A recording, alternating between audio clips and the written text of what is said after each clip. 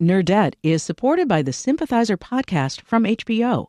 Join host Philip Nguyen in conversation with the cast, crew, and author Viet Thanh Nguyen as they discuss the making of this historic HBO original limited series. Stream new episodes of HBO's The Sympathizer Sundays exclusively on Max, and listen to the Sympathizer podcast wherever you listen to podcasts. Think on your feet for our Fast and Curious 5K, a one-of-a-kind race hosted by WBEZ and the Chicago Sun-Times on Saturday, July 27th at Humboldt Park. More info and early bird registration at wbez.org/events. From WBEZ Chicago, this is Nerdette. I'm Greta Johnson. So you may already know that for the last couple months, we have been doing a Nerdette book club. The deal is we pick a book each month and discuss it with a rotating panel of awesome humans. Our June pick is Brit Bennett's The Vanishing Half, and sometimes the author even stops by to chat about it, and that is exactly what's happening today. So before we get to the conversation, here is just sort of like a rough premise of The Vanishing Half. It's a novel. It's about two light-skinned black girls who are twins. They run away from a traumatic past in a small town in Louisiana when they're teenagers in the early 50s. They go to New Orleans, and one sister realizes she can get away with pretending to be white, so she abandons her entire family.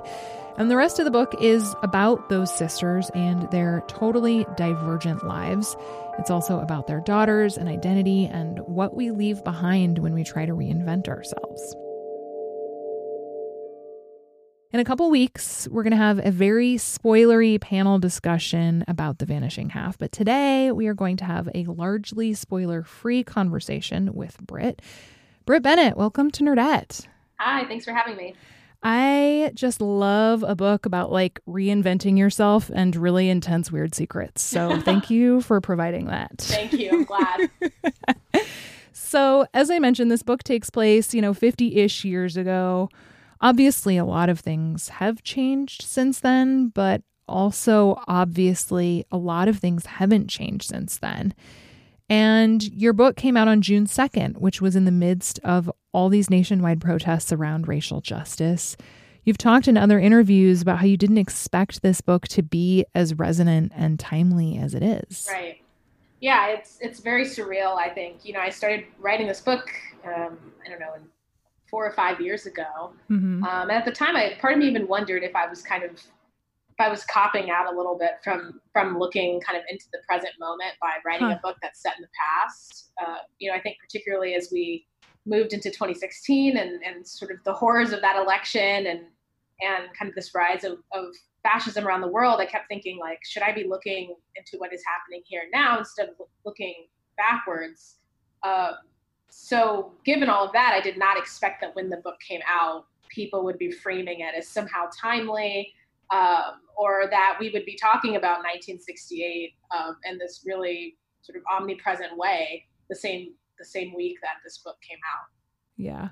Well, and I think probably for a lot of especially white people who are sort of like maybe making these discoveries for the first time, it's like, racism has been a thing for of course that's still relevant, right? Like, sure, maybe we don't have like exactly Jim Crow South or segregation, but like there are obviously still a lot of systems at play in this book that we can still see today. Right. And I think I wanted people to think about those systems that exist and not feel distant from the moment. I didn't want people to think like, well, we're not as bad as it was then. I didn't want that to be the feeling of kind of relief reading about these moments of very explicit prejudice and violence that these characters are experiencing. Because as you said, obviously we're still seeing that type of discrimination and violence today. And it's not something that I think any of us need to feel separate from. It implicates all of us in some way. Yeah. So I feel like one thing I really loved about this book is that you're taking down a lot of dichotomies. I feel like this book kind of occupies that space where like two things can be true, even if they seem like they're opposing. Mm-hmm. And I think especially white people often think of race as a dichotomy, of blackness as a dichotomy, right? Like you either are black or you aren't. Right. And I think like with Mallard, this town that you've created that like is light-skinned black people, you're presenting a whole other hierarchy around colorism that a lot of white people anyway, might not be familiar with. Yeah, I was interested in Mallard as this kind of third space of race. And obviously race is more complicated than a binary. But when you think about Jim Crow, that was operating very heavily on this binary system. There's a colored drinking fountain, there's a white drinking fountain. It was kind of these two sort of categories that you were being pushed into, regardless of whatever, more complex racial makeup that you actually had.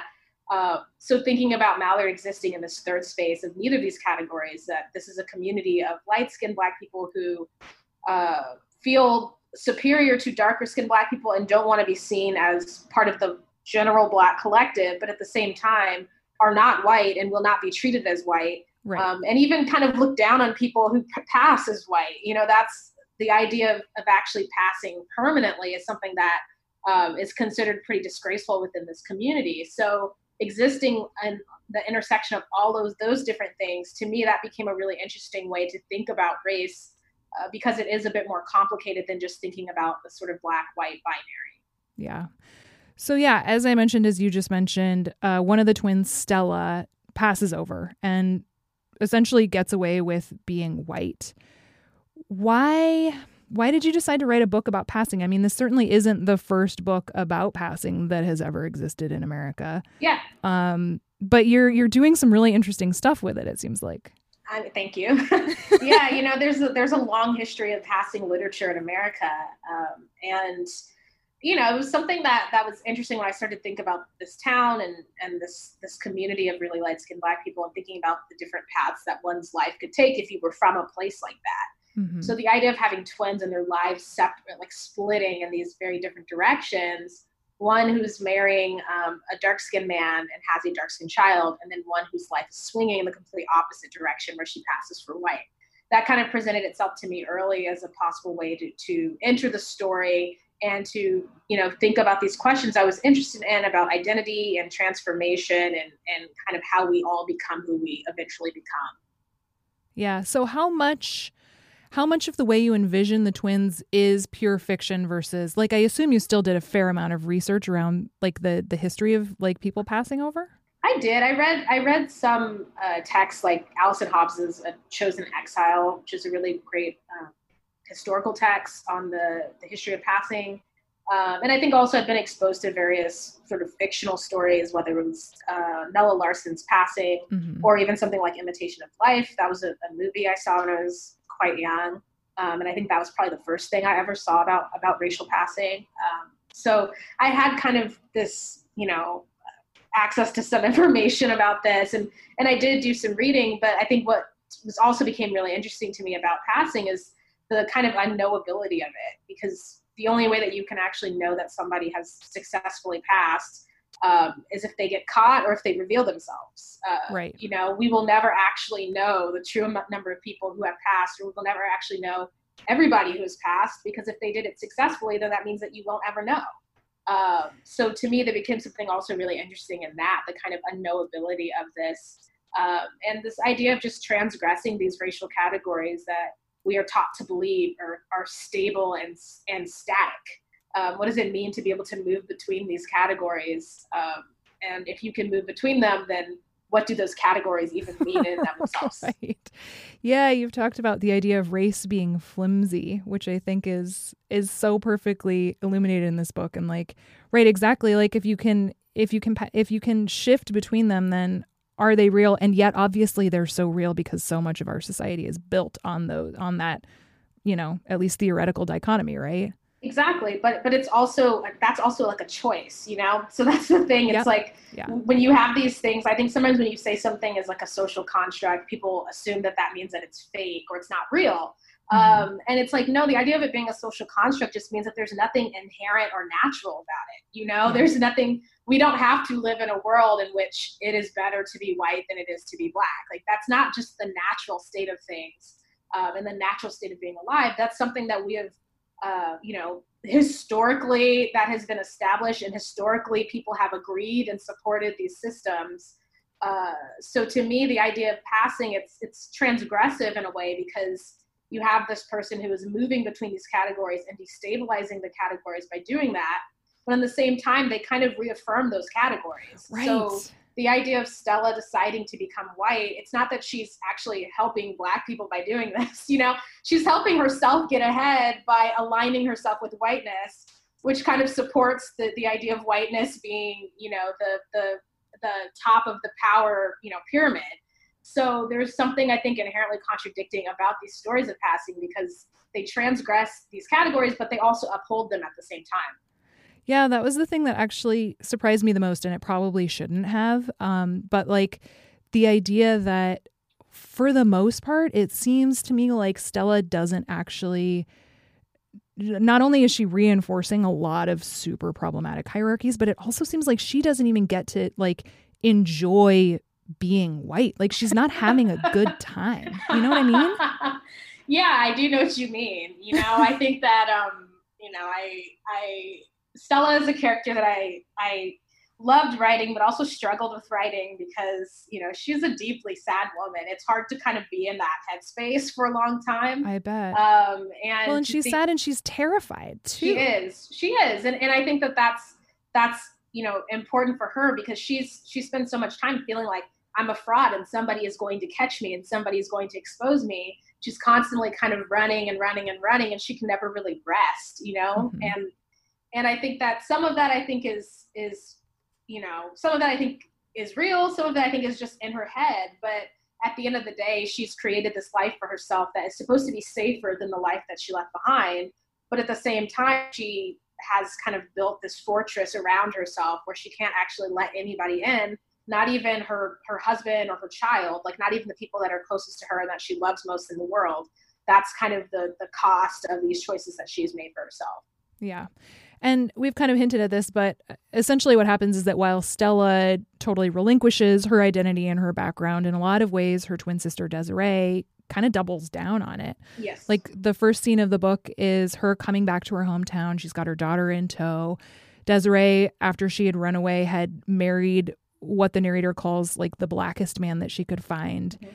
And her daughter looks much more like him than the people in this light-skinned community.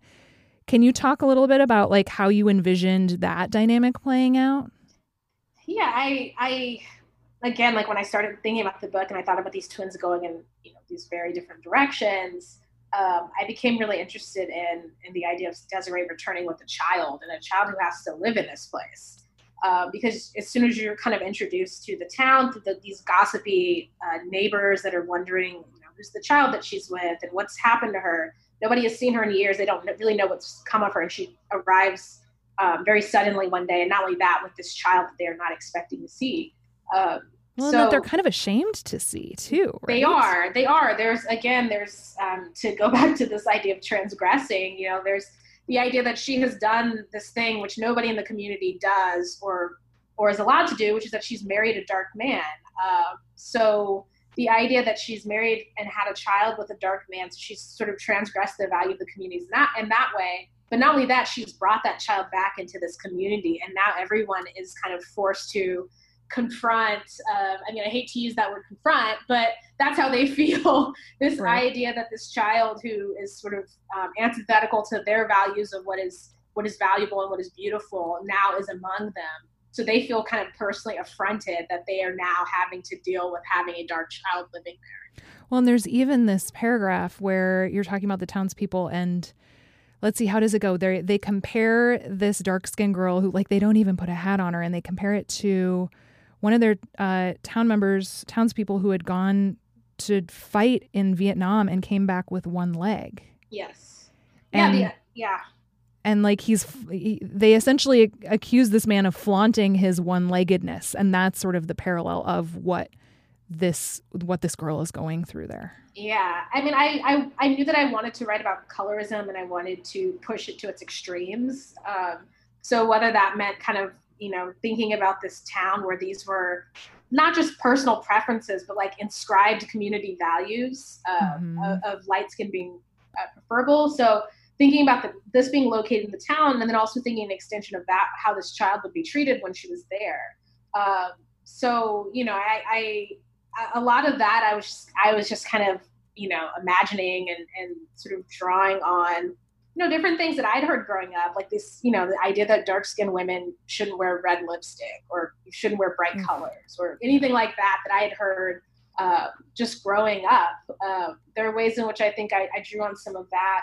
And also just looking at a lot of these like skin bleaching ads, which are they're so glamorous. I think that's one of the things that's so disturbing about them, is that they're always these these glamorous images. It's usually a woman and a man together. So there's that implication there of this will make you desirable. This is how you get somebody. Yeah, exactly. And, so looking at that and thinking about what it would be like for this child in this space to see an ad like that, so there were some things like that I was able to kind of draw on to try to think about how this town would see Jude, and think about how in turn that would make Jude see herself. Right, because that's the other thing about it, is that it's not just like that's how she feels whenever she's just in Mallard. Like, she takes all of that with her when she leaves for college. Exactly. And I think that's, we are also shaped so dramatically by how we grow up and where we grow up. Obviously, that's a thing that's true. But I think when I first started writing the book, I thought that I would spend a lot of time with Jude as a child at Mallard. But later I felt like, this is kind of, I don't know if this is just me being too precious, but I'm like, I couldn't just see this kid be like a punching bag over and over and over again. So I decided I wanted to spend less time with her as a child and more time seeing her as an adult as she has left this place. So I became more interested in kind of what happens to her life after she's grown up. You can already imagine how her childhood is going to go. Right. So I didn't need to spend a lot of time showing her being tortured by these people. I wanted to really think about the kind of aftershock of that as she has grown up, she's become a woman, she's left this place. She knows intellectually that all of this ideology is bad, but she still can't really shake it. She still carries it with her, and she still is constantly, thinking about it with her relationships and her friendships, and when she goes out in public and imagining how people are seeing her. Just that constant sort of war that she has within herself, and the part of herself that knows better, and also the part of herself that was a child in this place and was fed this harmful ideology her entire life. Right. I mean, the fact that she just laughs whenever anyone tells her she's beautiful, essentially. Exactly. I wanted to think about how you carry that stuff with you. It doesn't go away even if you've left the place behind. Yeah. No matter how hard you try to unburden yourself from it. Exactly. This book is so much about reinventing yourself, about figuring out who you are versus who you want to be, and what other people say about you. You have so many beautiful passages about that idea of identity, which I always love and find fascinating, just because I think it can be so complicated, and that idea of who you really are and who you think you are versus how people see you, I think is just extremely complicated and interesting. I feel like it's also extremely American, especially this whole reinvention thing. Yeah, I think, it's obviously not uniquely American, but I do think that that's part of the reason why we have so many narratives about passing. I think that it marries a few very American concepts and obsessions. And two of them are, one is obviously the racial hierarchy, which is a beloved American pastime. So there's that aspect of it, and the kind of rigidness of the racial hierarchy and the inability to topple the hierarchy itself. So your only bet to really escape it is to just sort of move into a different category. So there's that element, but then there's also this other element of you can be who you want to be in America. You can invent yourself, you can create yourself. I think that both of those are these very distinctly kind of American held beliefs, and that they come together when it comes to the passing narrative, this idea that you can cast away your past and you can become a new person just because you've decided to be a new person.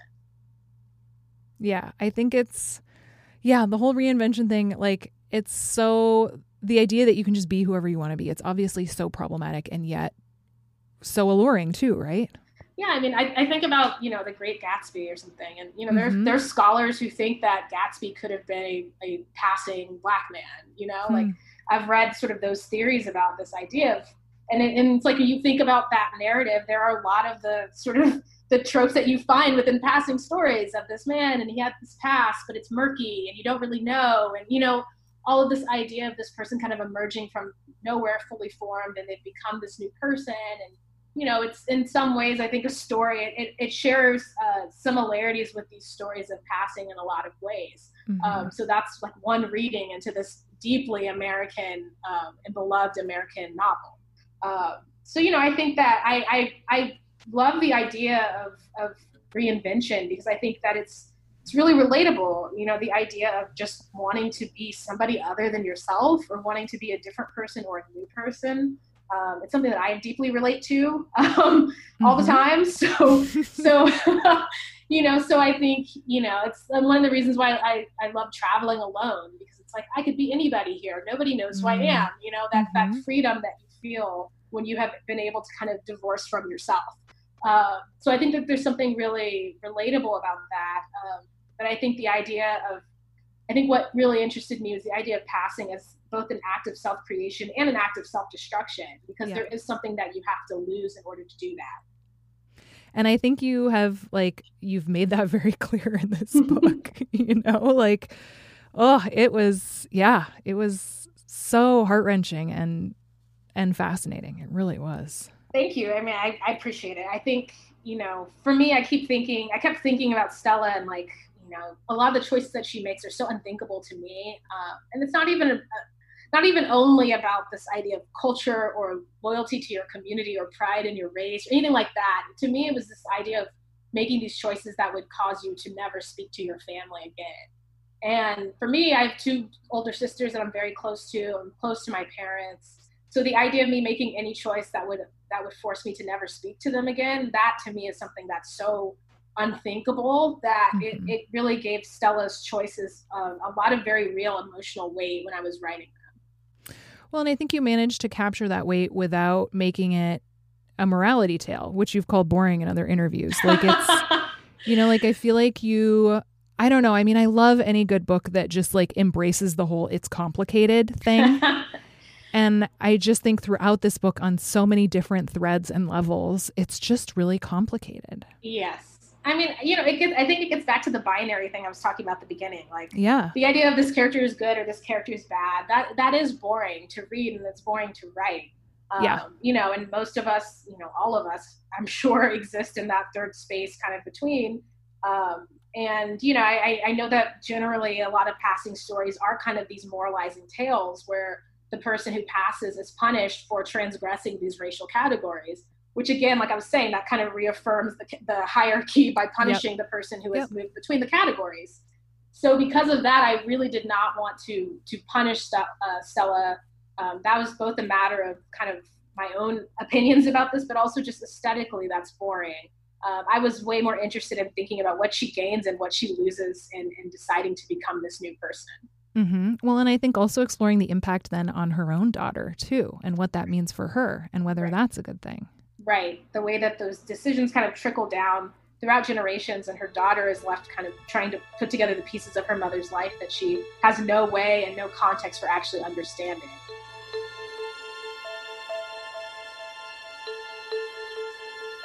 After the break, we're going to hear about how difficult it can be to write a second book after the pressures of writing such an amazing first book. And we'll hear about what we can look forward to in book 3.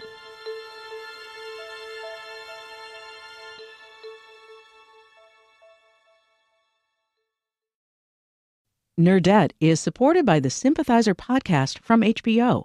Join host Philip Nguyen in conversation with the cast, crew, and author Viet Thanh Nguyen as they discuss the making of this historic HBO original limited series.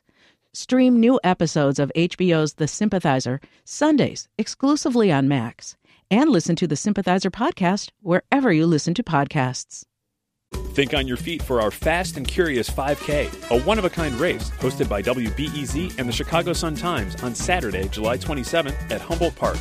More info and early bird registration at wbez.org/events.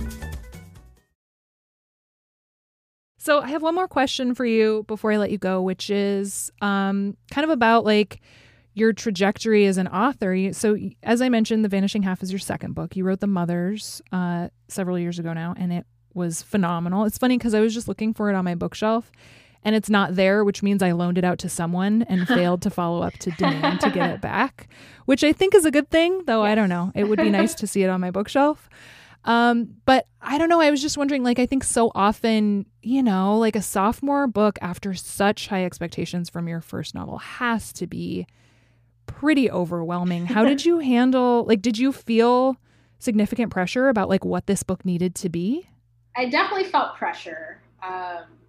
You know, I think, you know, when I was writing The Mothers, I hadn't sold it until towards the very end of that process. So I wrote the majority of the book with no agent, no editor, no expectation anybody would see it, no expectation that anybody who did not know me personally would buy it. I truly was just kind of writing by myself in a room. But for The Vanishing Half, it was a book that I was working on in the wake of the craziness that became The Mothers. And I think, yeah, it was something that I definitely thought about because I didn't want to disappoint people who loved The Mothers because I knew that they had certain expectations for this book. But at the same time, I knew that I wanted to write a very different book than The Mothers. I wanted to write the story that was set in the past. I wanted to write a story that was kind of multi-generational and that was kind of larger in scale and scope. I knew that it was going to be a different sort of book. And, you know, I think that's something that can be difficult when you're working on it. It was something that, for me, was difficult. I think I was fortunate. I had a lot of support from my agent and my editor who worked with me on many, many drafts of this book. But I remember also one of my best friends told me at one point, he was just like, you've never done this before. Like, you've never written a second book before. So you have to like give yourself, because I kept saying like, you know, why can't I figure it out? I already wrote, you know, I wrote one book. Why? And he's like, yes, but you have not done this before. Yeah. So beautiful. I think that was something that I needed to hear and something that I kept thinking of. Yeah, it's a different, doing a second book is a very different animal. I think the expectations are higher. I think often people talk about sort of sophomore slumps. So you're worried about trying to avoid them. It's a lot of mental stuff that I think you have to kind of push past in order to write a second book.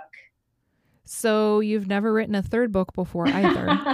That's true. I hate to put pressure on creators because I feel like it already exists so intensely where I'm like, okay, I finished this book. Now can I please have another book? But do you have any, like, is there anything sort of like tumbling around in your head about a third book that you might be able to tell us? Yes, I have a quarantine draft of the third book.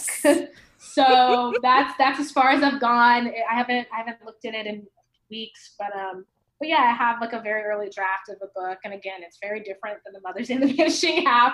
So there's probably going to be some more, mental, some more, I guess, psychological work I have to do to actually get that book into a place where it's legible and not just this crazy thing I wrote in quarantine when I was trapped in my apartment by myself. So I have a long way to go with it. But yeah, it's about music. It's about singers who have a lifelong feud. Oh my God, that sounds amazing. Thank you. It's a really different book. But I'm hoping that once all of the sort of virtual tour for The Vanishing Half dies down, I'll be able to start working on the next draft. Yeah. Well, all I will say is that, like, I'm along for whatever ride you're going to give me. Thank you. I appreciate and I that. feel like a lot of other people are too. I appreciate that. We'll see how this next one goes.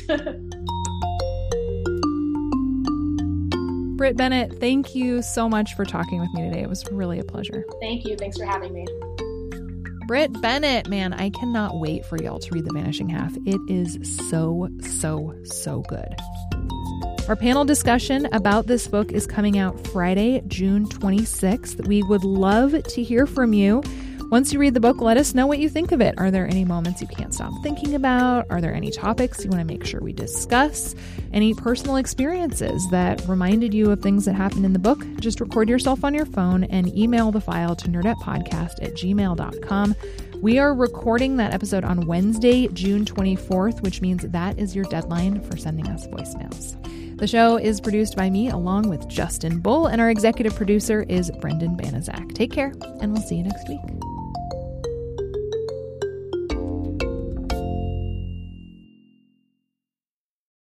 Nerdette is supported by the Sympathizer podcast from HBO. Join host Philip Nguyen in conversation with the cast, crew, and author Viet Thanh Nguyen as they discuss the making of this historic HBO original limited series. Stream new episodes of HBO's The Sympathizer Sundays exclusively on Max, and listen to the Sympathizer podcast wherever you listen to podcasts.